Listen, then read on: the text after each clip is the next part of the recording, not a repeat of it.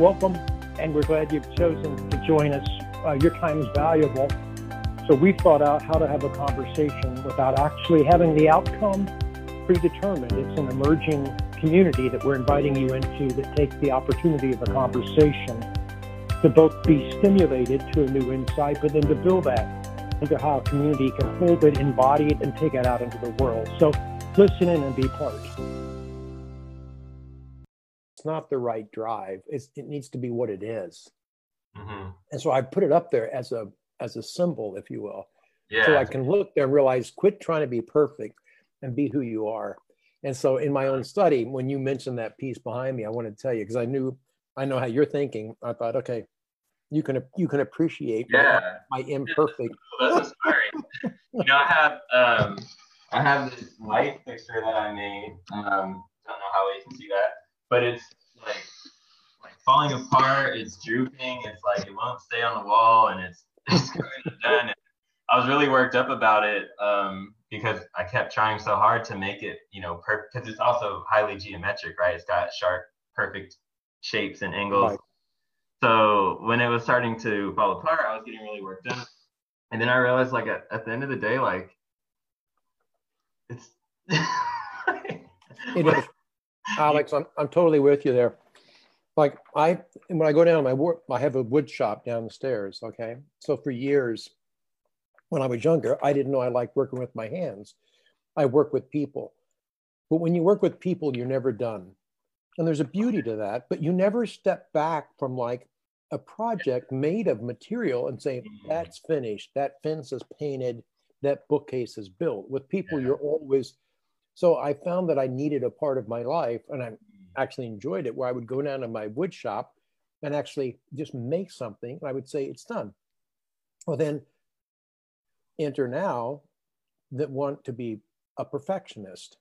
So I go down to my wood shop and I'd want to, it's not right. And I would think, why am I down here stressing? Why am I down here with anxiety? This is supposed to be a part of my life. I just come down to be creative. Mm. And so I had to learn to say, whenever I go in my wood shop, I'm not trying to build the perfect piece. I'm trying to build the piece that I can build. Mm. And that's different than what's perfect. And so I would quit looking at a shelf that I would build as if, is it perfect or not? And I'd literally say, this is the shelf that I built. I just need to learn to live in my story holistically, rather than trying to perfect myself to be as good as someone else in their story. Mm-hmm. That was eating me up.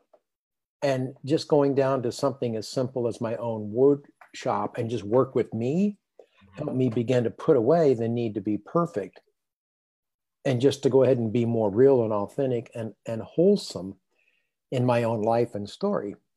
And it's slowly helping me, but it's literally become, if you will, a discipline or an experiential way to get my head into something that I can actually see it. Is that the best ashtray ever? No, it's just the one I built. Uh-huh. And that's okay now. That's good enough. Does that make sense? Yeah, I love that. Yeah. It's so interesting too. Working with people. As you were saying that, I realized I derive a lot of satisfaction in a similar way, with design. So there are aspects of design that are really kind of abstract and theoretical and a lot of strategy kind of thinking. And it's hard to know when you land on the right answer sometimes, because you have to go put it out in the world and see what it does, and it's so true. But when I'm moving around pixels on a screen and I can see that it's perfectly lined up, that kind of hits a little spot. And also, though, sometimes I struggle if I can't get it, perfectly lined up, similar to how you would struggle, building something in the shop. Oh, you're absolutely right. How many people have we listened to? Oh, go ahead. I didn't want to talk over you. That's fine. I was just going to say it's such a blessing to receive a reminder when you're in it, when you're on it, for it to click all of a sudden and you realize oh, this doesn't even matter. I'm just out here creating stuff. And that's right. That's right. And I'm working on myself. I'm working with other people just helping us to be ourselves and not to be our preferred selves. Yeah. Because when you can truly just go and be yourself, that's where you can actually show up more present. People can receive you. You work with less angst. And actually, you get more productivity and you actually sharpen your skills better off that platform than you do when this dissatisfaction or this idea that it's never enough, or you're always pushing yourself, therefore you're always pushing your team. And now you got a culture of just kind of like pushing people. They're getting things done, but it's not in a healthy way. Yeah. Right. And so it's, how do we begin to say, as let me put it in this case, like in the perfection of that graphic that you can put together to say it couldn't be done better, like even mathematically, that is perfect. Well, when that engineer mindset moves over to working in team and people dynamics, you'll never get it like that. You with me? So most people that get promoted are ones that can do their graphic work very well, but now they're in charge of a team that doesn't line up so precise. Now, who are you as a leader there, and how do you begin to work in that environment? Right? And so it's so weird to think you have the strength of making things perfect graphically, but then you go over to the people you're trying to lead and they don't give you that same feeling. And so you don't think you're doing it as well, or you wonder, how do I measure my impact over here? Yeah. Because I know on the graphic when it's right, but when do I know it's right on the team? So people shy from leadership, or they get less confident, when in fact they're just probably measuring the wrong things because they're trying to measure to perfection again. It's not fair to them, nor is it fair to the team. Yeah. Man, like thinking about like a pushing. Yeah, there you go. Phase. What can we do to get off of that? Like when we're caught up, when we're feeling like this angst, this anxiety about like getting something right or getting something done quickly. As you said, like, 10 times out of 10 times, people are a lot more effective and productive when they're not kind of stressed and feeling a lot of pressure, and they're just kind of out there, enjoying life and just letting the creativity flow. What ways do you see to prompt that in a group or as a leader, or to step in? That's a great question. Great question. Well, there'd would probably be different answers on different days because there's different ways to get to that. There's different teams. But here's a general way that I listen when I'm working with somebody or working in my own life. When you're trying to take too many levels up from where you now are, you start to push, you start to have angst. If you're at a level 4, and let's say there's 10 levels, and you've read about 10, and you've read the Harvard research that 10 is where everybody wants to be, and you're at 4, and you go back and you sell 10 to your team and you talk 10 and you're all about 10, it's too much angst and push, because what you need to do is go from 4 to 5. Because there's still growth and there's movement and there's learning, but you don't have to have all the angst of trying to leap and be more than you are able to be. So the expectation needs to come down to what's the next thing we can do as we're on our way to 10. But a lot of leaders just go from 4 to 10 because they got to push that team out, and then people resist it and they stay stuck at 4. Does that make sense? I think generally speaking, people try to get too good too fast. It's counterintuitive, right? Like you think like, if we want to grow really fast, we got to try really hard. That's right.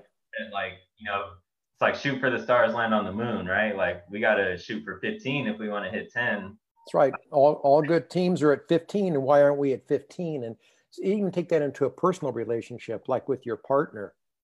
Like when you begin to talk about a relationship you want to share with them, at first it's kind of really, the visualization of that is like a beautiful thing. It's very aspirational. It's like, oh yeah, wouldn't it be great if someday but if we don't come back and just kind of accept where we are and then learn to build the next step up, every time, if you don't do that, every time you start to bring up that big aspirational thing, your partner starts to hear that they don't measure up like you wish they would, because you want to think it's just magical. So we should just be able to do it. Or maybe they're not enough, because there's not really a process to go up there. There's just a big goal that's just stated. And after a while, that goal becomes a guilty charge to a team or relationship that isn't experiencing just the movement of the next step up. And I think in life, we grow incrementally to our goal, right? And the young leader is all excited about, oh, I finally know my goal. The seasoned leader is someone who says, okay, given that, how do I come back down to where this team is? And we begin to take the next step up. As you share the big goal, you also share the process of getting there. You and I both are coming around to, a lot of folks don't have the process. So they don't have that good feeling of, hey, we just took a step from 3 weeks ago. All they know is, hey, we're still 4 levels off the big goal. That's a dissatisfying culture for teams to try to perform in. It doesn't help the leader and it doesn't help the team.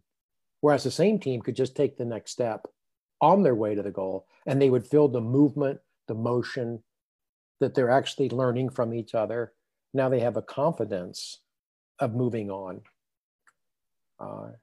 I think that's how we just grow and change as human beings. And leaders need to kind of understand and work in their own lives and in the life of their team on that kind of a trajectory, if you will. Man, that got me thinking about the guilt that comes with high expectations that are not yet realized. And that can be super paralyzing for people in all facets of life. You know, because you want to make people proud. You want to serve people. Like, you have the high goals because hopefully that's also reaching some high impact. And you know, you want to make a difference for the world.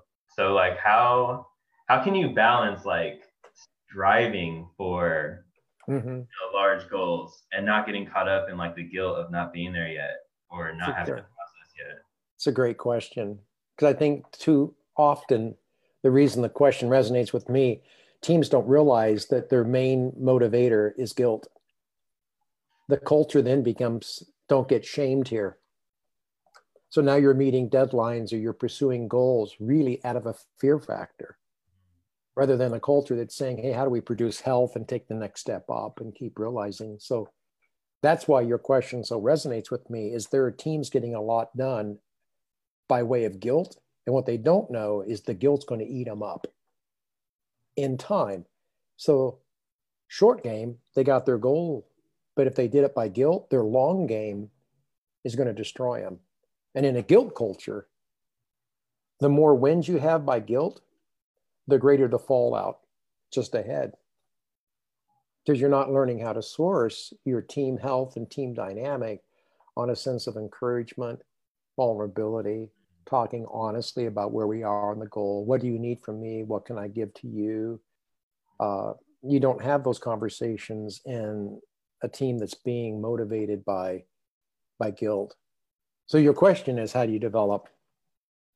How can we move away from guilt? Am I hearing you right? You want to say more about that, or am I getting that? Yeah.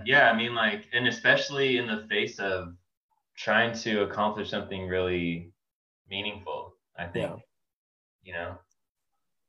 Yeah. Because like, I'll say for me, like, a lot of what I'm up to in life is to have hopefully a really positive impact on, you know, hopefully a lot of people. And so that desire, I think, is beautiful. And also sometimes, you know, when I look at the scoreboard and I'm down, you know, 18 going into the half, it's like, man, this is tough. And like, I'll realize, and also sometimes I'm really thankful people will help me realize that, like, I'm over here beating myself up because the scoreboard isn't, you know, I'm not winning yet. Yeah. And this is a goal that's really important to me and important to the world. And, you know, why I get like frustrated, like, why is this not happening yet? Like, how am I showing up that's leading to this not being realized? And so what is there to do about that? I love it. I love it. Gosh, you're saying it so well. We're only like 16 minutes into this conversation. You've already gone in such a great deep path because it's really where we're living out of. We're living from this depth. And sometimes we just don't have people to take us there. So thank you. Yeah. Again, because like that's the level we want to see the change, the transformation on. What comes to mind to your question is when I'm looking to results, I have a big, beautiful desire, you said. It's to change the world. And I know how I want to do it, right? And I'm not there yet. Mm-hmm. So why does that come back as accusing me that I'm not enough? Why does that result, that early first quarter or halftime score, come back and accuse me that I don't belong on that field? Like I should have never put the uniform on, like, right? Because the result is what I'm measuring myself by. And here's the truth about results is you really don't determine them. You can contribute to what an outcome is, but there's not a person I've met that can actually determine and control what the outcome will be. Now, their fingerprints will be all over it and their gifts and their contributions. I mean, it wouldn't happen without them. But just because they've named it as their goal doesn't mean they're guaranteed to get it. But if you think you determine the outcome, then you have stress from your beginning to the hope of that outcome. That whole time is you saying, my results aren't good enough yet. I'm not all the way there yet, okay? All right, so we're going to put that on the shelf, but that's one way we can relate and we see why a score or a result comes back and accuses us. Another way to look at it is if you have a big, beautiful desire and you know it's your calling and vocation to go give that to the world, then a way you can relate to that is to be faithful to that. That's different than controlling it. That's different than you're guilty if you don't get it done. Most great leaders were faithful to some outcome they never got to live long enough to see turn all the way out. But they didn't let that stop them from giving their most sincere and truest effort because they learned the value of being faithful to something rather than to measure it as, did I do it or did I not? Now let's talk about that because I don't know if that's slippery, but I can be faithful to being accountable. I can be faithful to being vulnerable. I can be faithful to working every day with my best. I can be faithful to that. I don't know if I can turn out the result given all the variables and the things that can change that are out of my control. So I want to pause. I was going to say a little bit more about that, but does that track at all or do we need to clean that up to make that understandable? I think that is, I think you just hit it like that.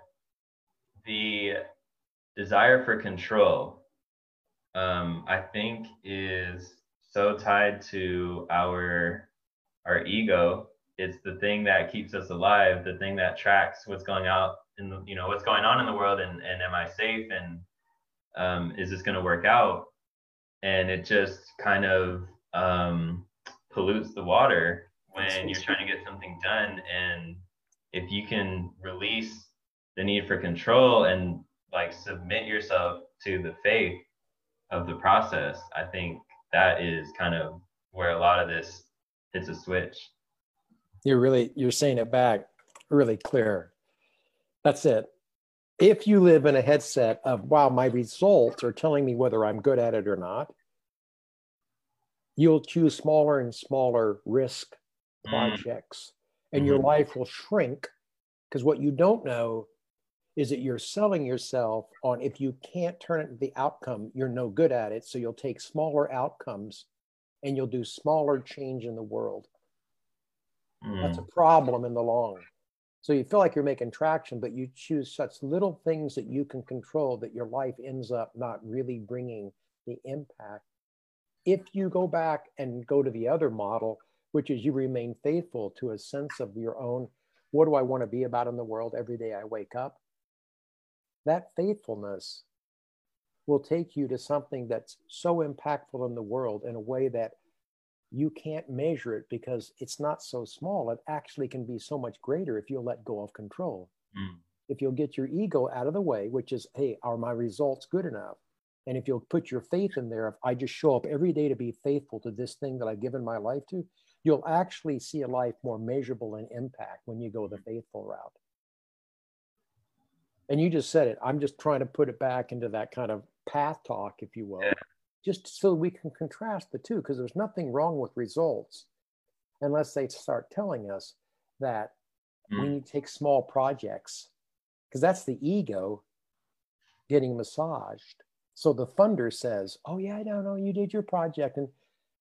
But the faithful person takes on a massive harm or ism in the world and works consistently every day, not needing to see results stroke their ego. That person at the end of their life looks back and realizes that they served something so beautiful and real that their life mattered every day. And there will be results to that. They just didn't let the results become the driving force of why they're doing what they're doing. Can we make sense of that? Can we hang stories on that? Is that like, can you look back in history and see really impactful lives that literally just said, no, I was kind of faithful every day to these values that mattered most, and the results took care of themselves? Versus, yeah, you know what? I could never get that result done, so I chose something smaller and smaller, and then we realized, yeah, you didn't live your full life. Too worried about the results you were getting. Something like that. Man, that's a lot. I know. That's why we're kind of repeating it. It's like, I gotta think about it. I think it's just so relieving to be able to see it that way. And then now I'm like looking all over my life, like where am I more focused on control than on outcomes, and or not even outcomes, just effort or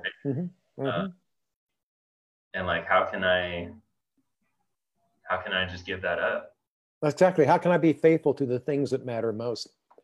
Just be, how can I continue to show up and not break faith with the things that matter most?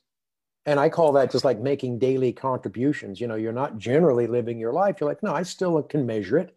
I can still live in a structured path. I can still plan Monday, Tuesday, and Wednesday, but I'm doing it at a headset of how can I continue to be faithful to these things, rather than, wow, in 2 weeks, if that doesn't turn out the way I thought it was, I'm done with it. Yeah. I'm on to another. And I'm like, oh, I get that, but that person's looking for something big enough in life to simply quit reading the results to find out if they're living good or not. And they're actually being faithful every day to the person that they know they've got to be. Yeah. So, I mean, way to look back over your life and just go, okay, who would I be if I just lived faithfully? You'll still work very hard. You'll sacrifice, you'll work hard, but you'll have meaning in your life versus a delayed gratification for a result 5 years down the road that'll tell you you finally did it right. That's a tough carrot with a long stick on it. I think that's where I get mixed up, is so desperately wanting to find meaning in what I'm doing. And then I go about that by looking for results and instead of looking at, what am I doing? Who am I being? What am I contributing? I'm looking at like, the scoreboard instead of. That's so good. That's so good. Yeah. Yeah. No, you just said it really well, because there is a deep resonating sense that has a great reward for you to just say, I showed up today. I showed up. I was faithful as I could be today. There really is a great sense of meaning right there to be greeted. And yet the project's not done and not everything's finished, but that's such a healthier way to be relating to your life and your skills, instead of, well, today it's over and I didn't get to the project. And, there's still a lot of, I don't know how it's going to turn out yet. I'm living without meaning, and I'm trying to make my work give me the meaning by the results that I can hang my hat on. Well, that's almost like a pipe dream. That's like every time you reach for it, it scoots another 2 feet out. And you reach for it, it scoots another. And it's like, oh, I got to learn how to have meaning every day when I just finish a faithful amount of work and come back to myself and say, I can be grateful. And tomorrow I'll do the same. And the day after I'll do the same. And I'll call that my life. And everything on that platform is going to get done that I'm here to do. kind of cool to think about how then do we organize around the things that matter most in our work and be faithful to them. But you're saying it back so well. And that brings us right back to the perfectionism thing. It's like letting go of being perfect and just showing up is kind of the whole game. I think so, in a big way. And that's really scary talk to people that wear the shell of perfectionism in order to be worthy of it, or you know, in order to be affirmed. And I'm a recovering perfectionist. Like every day I'm converting from possibly waking up, hoping it's a perfect day, and then having to say to myself early on, hey, don't seek perfection today. Live faithfully. Just try to be whole, show up with who you are, with what you have. And that's been such a healthier way for me to realign. And I'm finding out I'm not sleeping on the couch all day because, you know, hey, results don't matter. I find myself actually getting much better results. Yeah. And the key result I wanted is that I like my life. Yeah. Right. Right. Yeah, and that has me thinking like about, you know, how can I myself in my life kind of move towards living in faith and contributing to the world and not sleeping on the couch all day, but like being called to do something and then just, you know, showing up to that thing, and not get caught up in the guilt and the lack of results and the measuring, and the ego. And I think, you know, a thought that just popped in my head is like, what more beautiful way to do that than to show compassion for other people who are probably doing something similar? And what better reminder for myself than to go out and celebrate imperfection and celebrate people's faith and showing up and kind of like, you know, that like just highlight that out in the world. What a gift for other people that could be, and for myself, you know? Mm-hmm. Mm-hmm. Yeah, no matter what your vocational track is, you know, somebody's going to go out today and fix a leaky pipe. Someone's going to go out today and write software, and someone else is going to go out today and maybe do surgery. Okay. And so you're like, well, wouldn't the surgeon be like maybe the best kind of person? And then maybe writing like really good software. And then I guess if you're going out to fix a leak, it'd be like, see, we rank and file people inappropriately. All three of those have the opportunity to go out in the world today and bear the things that matter most. Well, what is that? Well, if you're aware that you want to be a compassionate person, then you measure your day to your faithfulness on compassion. And all three of those people can go out and spread compassion in a wonderful way in the world today. And sometimes you find that people with the, like in this particular scenario, and it's sad, but we would maybe say the person fixing the leak would be the less desired occupation. Sometimes you find those people carrying the most compassion because they don't have the arrogance or the expertise to be holding all the power in the room where they're employed. It's hard for the leader who holds the most power to sometimes model the most compassion, because sometimes power has a problem with knowing what compassion shows up like when you're holding that kind of high rank. Sometimes it's the person with the least that is more free to not be caught up in their ego and arrogance. And they just come into your home and they take off their shoes and they fix the leak and they find meaning in that simple thing. And compassion is kind of like can flow. And I know I'm being a little romantic there, but I'm just saying, look at a picture. And that person goes home that night. And that's the quality of faithfulness that gave their life meaning.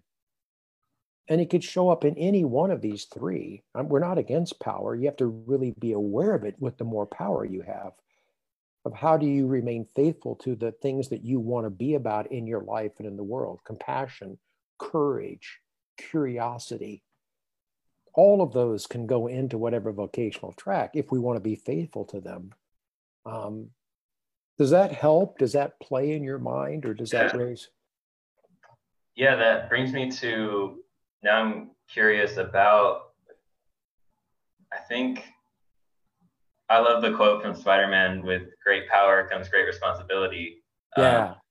And I'm now trying to imagine like how one with relatively, more power than others, then they become a lot more leveraged in a lot of ways as they're acting in their power and their ability to impact other people. So like, how do people with a lot of power, like almost like you were saying, like there's an arrogance that can easily arise with the ego kind of getting involved in those scenarios. So what can one do when they do hold a lot of power to be even more conscious of Great that? question. Great. Really a strong question. And you're putting your finger on what's missing in so many of our models of leaders in our country today.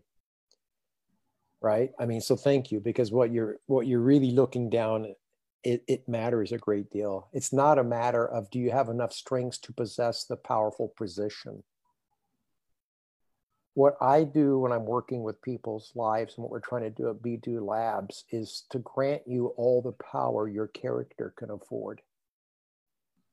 I want to help people get all the power that their character can afford. I don't want to see people get power because of their strengths or their charisma or their beauty or their fame. We want to help people that have influence and power match it with the character that can actually do well with it. A person with a lot of power, but with a lack of character, is a scary person to be holding the power. And we have a lot of leadership in our country that has been granted power, and we don't know where they got their character formation. And all the MBA programs and business schools help you go get your power, but they might have an optional course or two on what might matter as moral courage or character or even self-awareness. And so we're graduating future leaders that will move to positions of power unbeknownst of the thing you're talking about, which is, well, how do we know they have a character that can afford the power? And why isn't that a legitimate question for our country? Like, how can we be intelligent people and say we don't have good answers, or at least paths to get leaders formed in a character that can bear the power? Is that oversimplifying it, or is that, that hitting home? Or that's hitting home. And now another question I have is, I think I've been blessed with exposure to certain people and experiences and ideas that give me some level of self-awareness, and it's growing every day. It's something I'm committed to. I'm wondering, how can I be of service and empowering to people who possess higher levels of power that might struggle with the character side, who might be over leveraged on their power? What can I do to support them building themselves to meet the level of power that they possess? It's a great question. I really like it. I was asked that 2 weeks ago by someone in an organization, and I had never heard the question before. Really? The question has a lot of beauty in it, because most times we ask, how can I have that person's power and do it better because they're not doing it well? Right? And I love the way you're coming at it, which tells me a lot about your character, in that when I see a leader, maybe even on whose team or in an organization that I'm serving under that leader, how do I help them become a leader of more character, right? And I think what comes to my mind initially is to let them be a person in your presence, and not just the role of a leader in your organization. So that might sound like you might be one of the few employees that say, hey, I'm wondering how you're doing with the load that you're carrying. I noticed last week at the end of the meeting, there just seemed to be an abrupt finish, just circling back around to see how you're carrying that as a person. You'd be surprised that the leader who's not used to that will disregard that comment quickly, because you're looking for intimacy, you're looking for to treat them like a person, and most leaders don't know how to take that. And they're afraid that if we get too close to each other, then their power to make decisions that might affect you will get clouded, because they might start to like you. Now they can't fire you, or whatever that feeling is. Yeah. But the leader gets very lonely because the leader has power, and everyone else on the subservient level to that can't be personal to the leader. And so what you do is you kind of begin to put a crack in that system by appropriately just saying, hey, just checking in, was thinking about however your morning was, and just wanted you to know I think about the load you carry. You don't even have to put it in a question form. You just start playing in a message that starts to change the dynamic and the pattern that most leaders have to play in. Yeah. Yeah. Now that's a little thing, but I think in time you put little investments into a pattern, almost like the earlier start we talked. You don't go from level 4 to level 10 and say, oh, they just couldn't respond. You just start to put the little investment in the way that you relate to that leader, so that they begin to realize that you care about them as a person while they're leading, rather than always relating to them through their role as a leader. Yeah. Is that tangible enough? Is that? Yeah, no, like that, I've never even, that thought's never crossed my mind. I've never seen that modeled anywhere in life, I don't think. I know, it's crazy. It's Someone crazy. checking in on, an authority figure in their organization. Like, hey, like, how are things? Alex, you brought us there, and it's so wise that you brought us there, because it's a two-way street, but it's only played one way in most organizational cultures. And that's why you and I both are feeling empathy right now for the leader. Yeah. Because we're realizing everyone that talks to the leader all day long doesn't even think they can treat them more personally. It's more like through the role of a function. Yeah. And so no wonder you're isolated and alone at the top. Mm-hmm. And everyone else just says that's the way it is, and it's best that way, because you get into these emotions where you start caring about each other, and they can get weird. And in fact, you and I both said, no, the healthy organization has an emotional EQ that accompanies the leadership grid. And therefore, there can be some healthy, hey, I know you're my boss, but you're also a person, and I've seen the midnight oil going on for a couple of weeks. Just know that I'm thinking about you.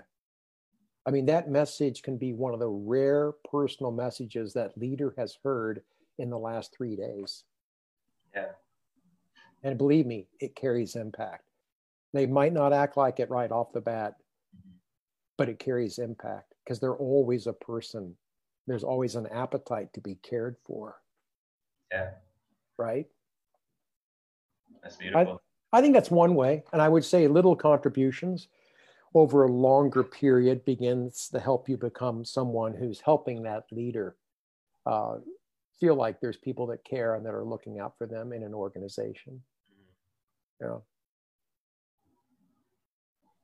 Yeah, it's just like nurturing their humanity in the context of the workplace. Like we leave that out a lot of times, unfortunately, in our kind of Western civilization, for sure. So yeah, just bringing humanity to your colleagues and the people that you work with. This will be a little more provocative of a statement than probably is fair, but to make the point, overemphasizing it, we almost make of our leaders celebrity status, or we make them even better than they are, because we want to believe this organization only hires the best. So we profile our leaders with the kind of expectation that really removes them often from their own humanity. Mm. And when your humanity becomes divorced from your role, you have to make a hard choice. But when you're paid and referred to every day by your role, then your humanity or personality begins to be less seen, right? And I know this, working with leaders over the years, most people lose their personality to their role.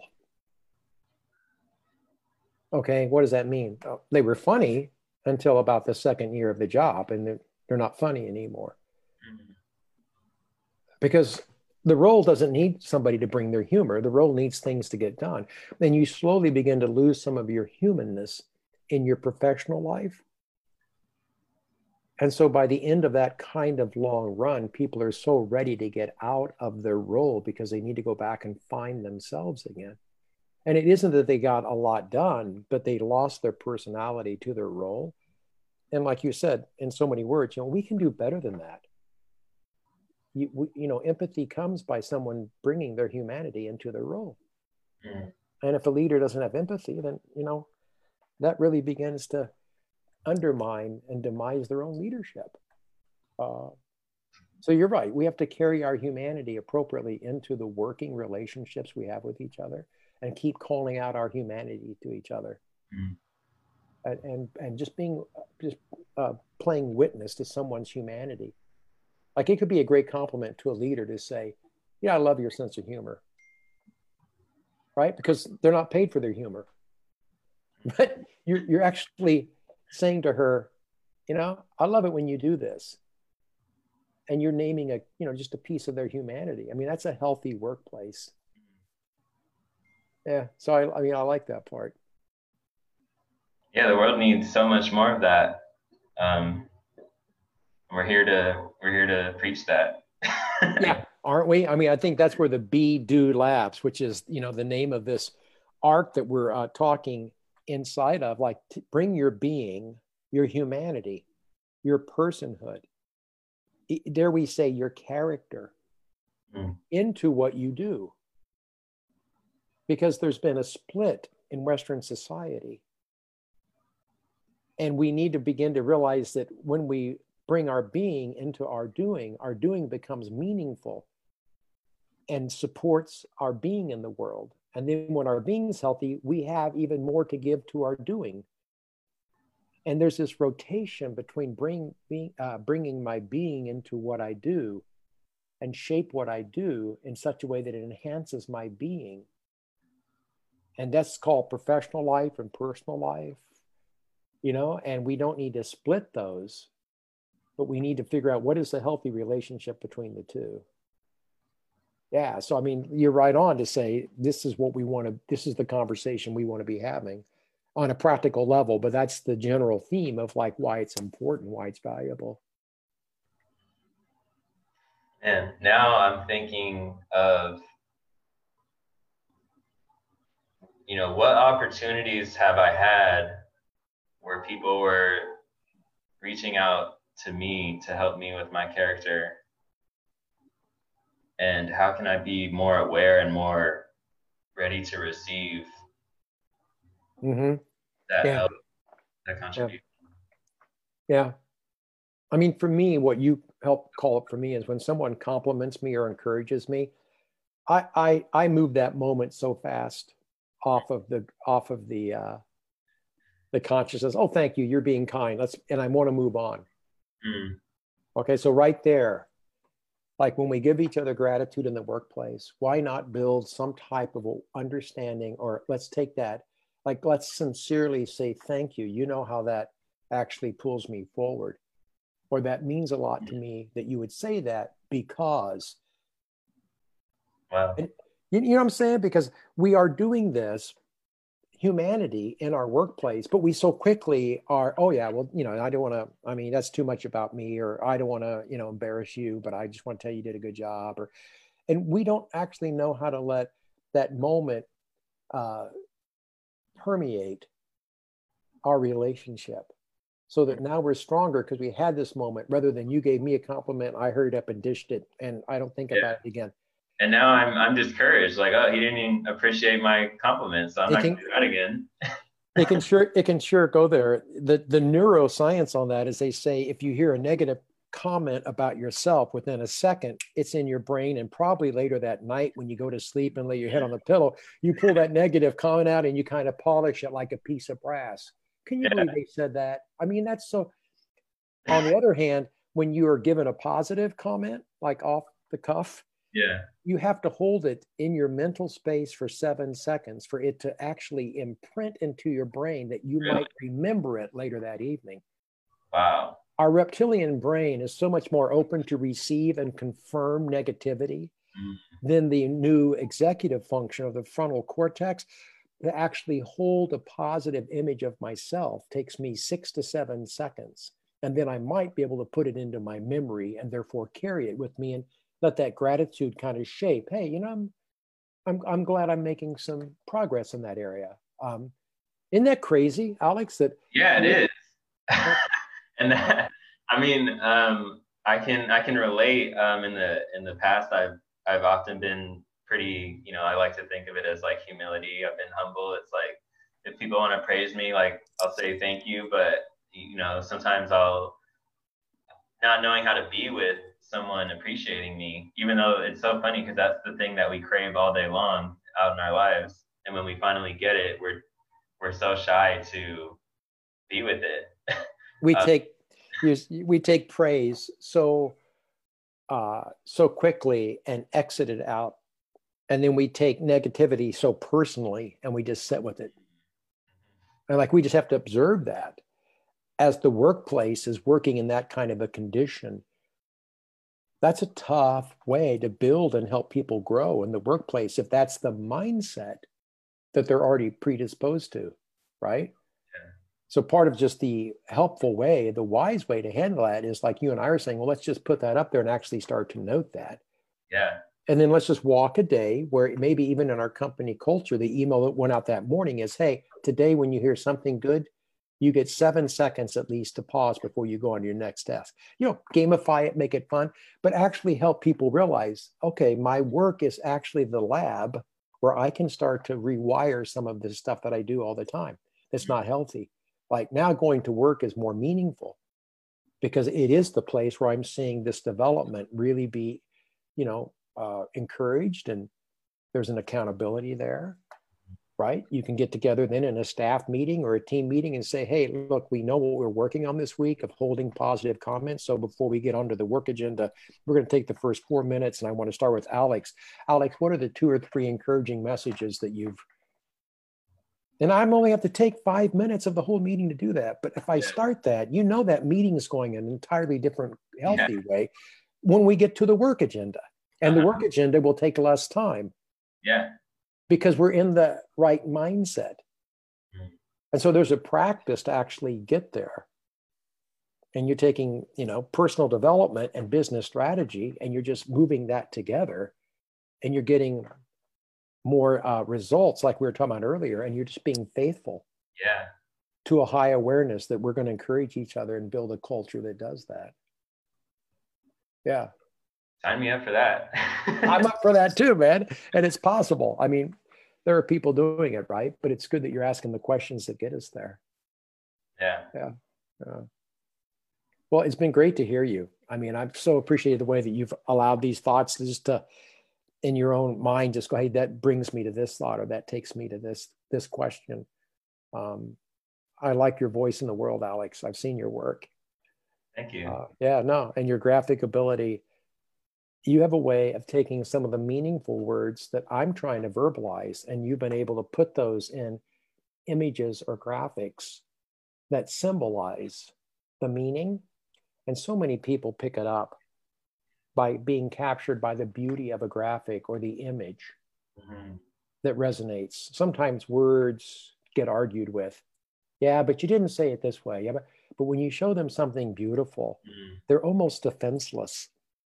And you have this ability to take meaningful language or concepts and make them into images where people are almost, I mean, how can you not roll down your window and want to talk to that, right? Right. And I think culture and workplaces are looking for ways of just even symbolizing this faithfulness to things that matter most. And the results always going to have to be important, but results don't bring you back to meaning. They don't always bring you back to beauty. And results can determine, if overdriven, a culture of guilt and shame and angst and drive. And there's some short-term wins, but there's not a long-term healthy development of a team there. So I think you and I unpacked a good conversation. Yeah. By your questions. So thanks for doing that. Thank you for the praise. It's sincere. I'm with that for 7 seconds now. There you go. Very good. Very good. But yeah, I can't begin to express how much I look forward to the conversations that we have. They're always so inspiring, so heartfelt, you know. Thanks. Well, I love reaching down and being able to touch and connect with our humanity. Thanks for that. Yeah, and then we're charged up and we can go and take that out in the world. Oh man, you reminded me today that anytime someone gets really good at something, we almost quit thinking of them as a human. And we start to think of them just as that person. Right? And when we do that, we begin to undermine sometimes what they want most in their life, which is just to be known, to belong. Yeah. They almost become a commodity of what everyone can be. We can all be as great as, and we forget that they are persons developed in one way, but still living a pretty ordinary life in a number of ways. And we can build cultures where a whole person can get encouraged. And humanity is a big deal of what Be Do Labs wants to be about, right? Developing the leader from a human perspective, and taking with your strengths your whole life. So thanks for the questions. Thanks for the conversation today. It's good to be with you, man. Yeah, for sure. Until next time then, Barry. All right. And I hope that's soon. Okay. Yeah, soon. All right. Thanks a bunch. Talk to you soon. Okay. Bye-bye. So that was another conversation. And again, thank you for joining us, because the contributions each of us made and built on gave us not only something to value in the moment, but now we walk out into the world. So the purpose of Be Do Labs is not just to grab time from you, but to actually give your time more purpose in the next step you take in your life. So embody it, practice it, and come back for more. Thanks for being part of our community.